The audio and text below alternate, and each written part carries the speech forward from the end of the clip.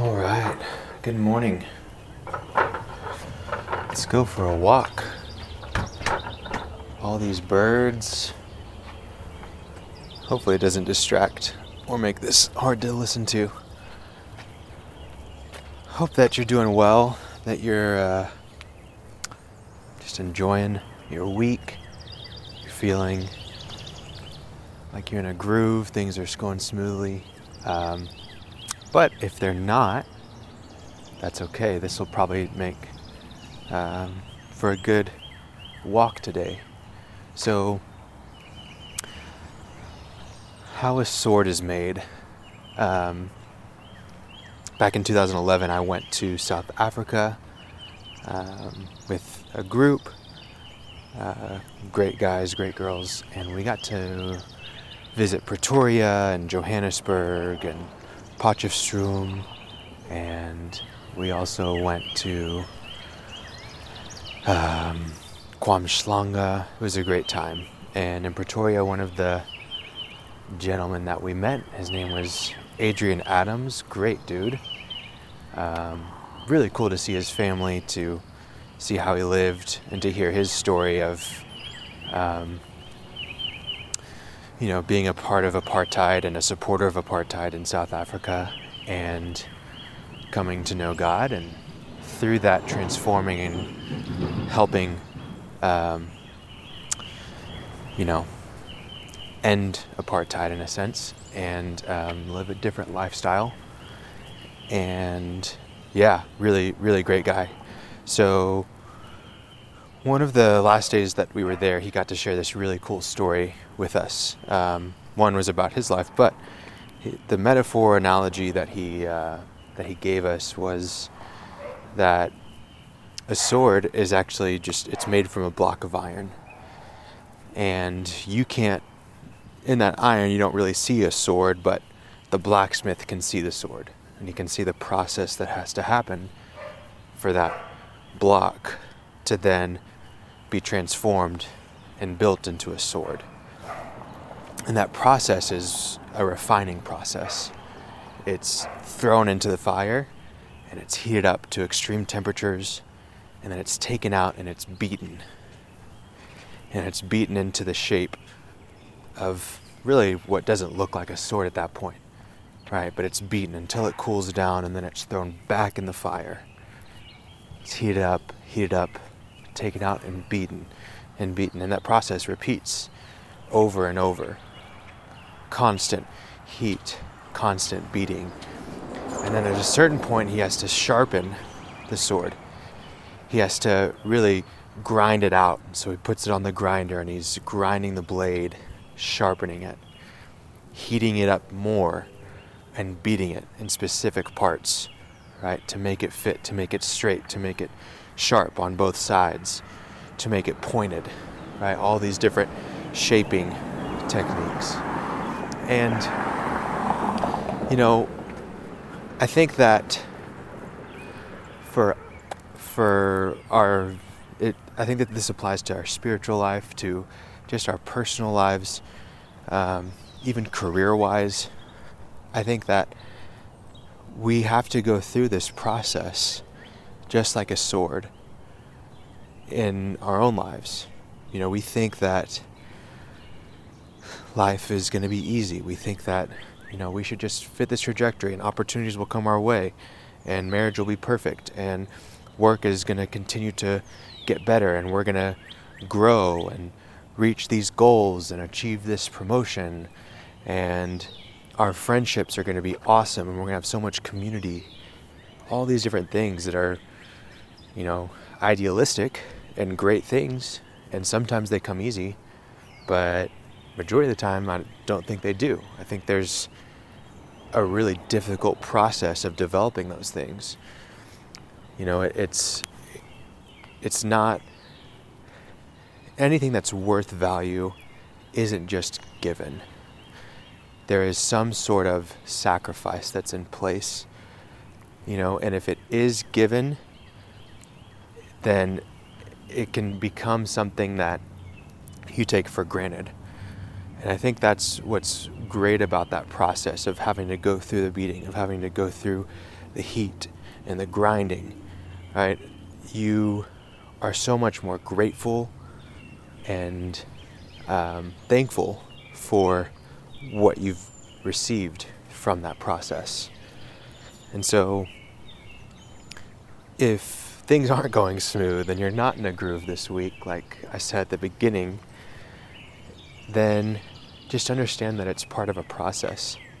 It's part of a process that's meant to help you and not meant to hurt you, help shape you and form you into a beautiful sword that's ready for battle.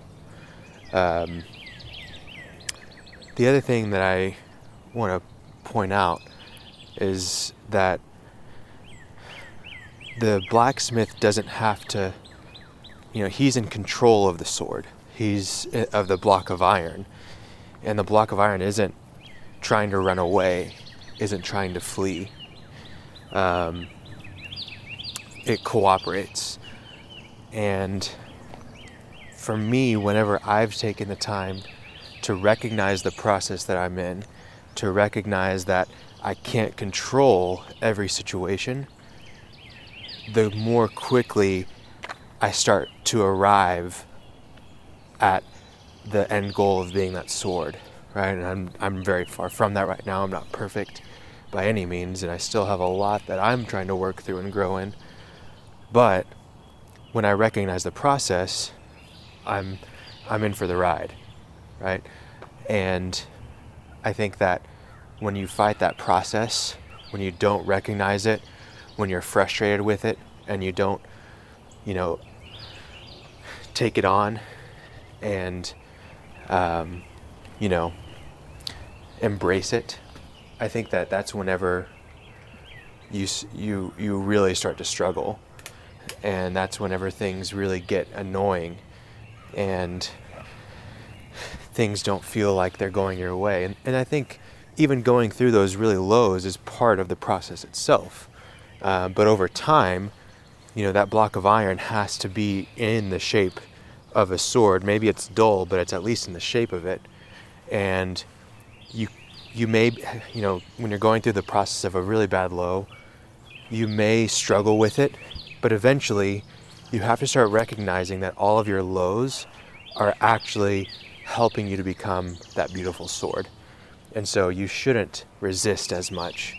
It's like you got to keep taking steps forward. You can't keep taking steps backward, right? So if you haven't gone through a lot or you haven't been through this experience before, it's okay. It's going to get better. But if you've gone through this several times and you keep, talking poorly about yourself or, not feeling good about it or really just being negative, then you've got to wake up and you've got to recognize that it's part of the process. And as soon as you recognize the process, the sooner you can start to move forward towards that goal of becoming that sword.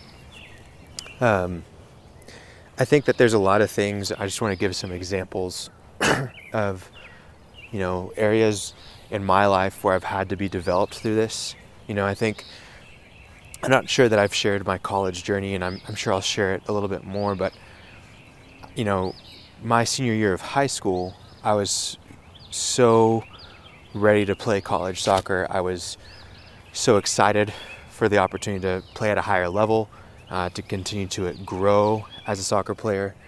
And the summer before my senior year, I was playing soccer in Morocco with a semi-professional team, and it was a blast. I was playing against guys that were, 5-10 years older than me, and they were, at peak athletic performance. And it was an incredible challenge, and I really loved it.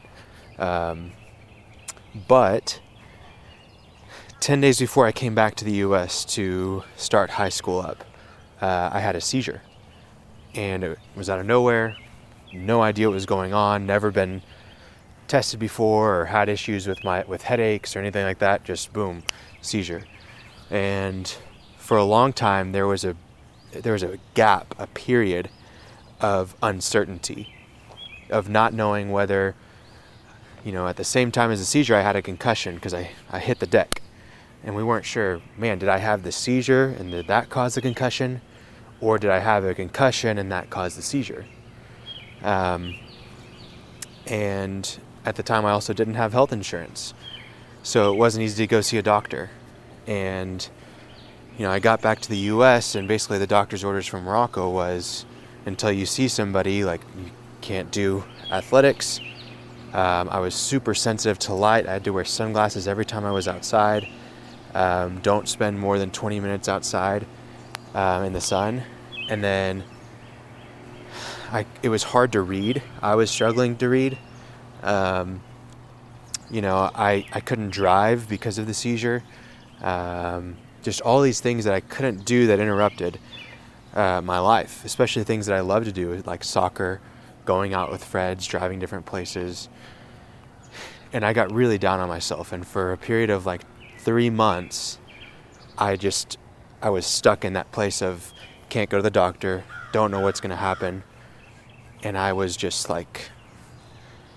I got depressed. I got to a point where I had, no idea what the rest of my life was going to look like, no idea if I was going to be able to play soccer ever again, all these different things. And I'm so thankful for, it was, at first my teacher is the one that recognized that I was not doing well, that I was depressed, that I was, unmotivated.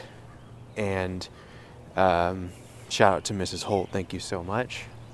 But she connected me with a neurosurgeon that she knew, and I went to his house, and he saw me for free. And Jeff Neese was so helpful. He's Dr. Jeff Neese.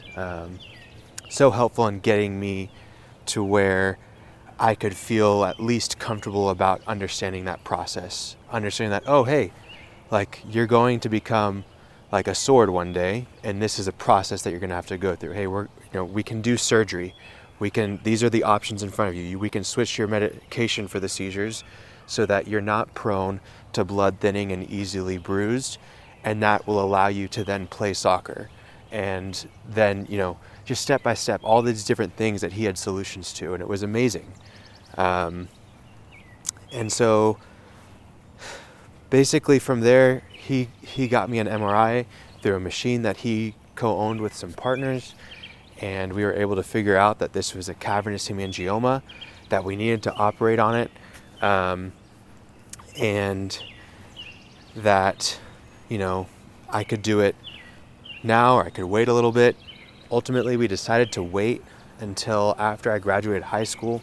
Had a great senior year. We won state in high school, state in club for the first time. It was, everything that I could have ever dreamed of. And ultimately, I ended up not getting surgery. The plan was to get it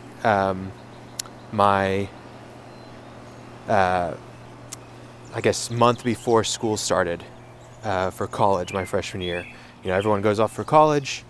I'll go ahead and get the surgery, take a semester off, and then get back in. And ultimately, we ended up not doing it because the cavernous hemangioma had shrunk a little bit. There wasn't any bleeding. And we waited. And I'm so glad that we waited. I ended up doing it kind of in an emergency situation 4 years later. And ultimately I ended up going and playing college soccer. And I had a great college career that I loved, I enjoyed, and built great friendships, and it was a blast. So, all that to say, once you learn that process and once you trust that, hey, things are working together for my good, and if I will just focus, if I will stop trying to control, eventually I'll become a beautiful sword. So, it's my encouragement for you today, my story, my example for you today, and I hope that everything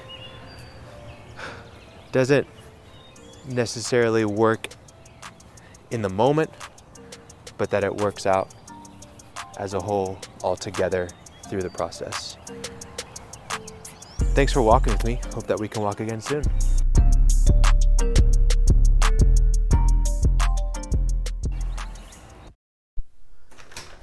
Hey, what's up? I know the walk is over, but I have a few things that I'd like to ask of you.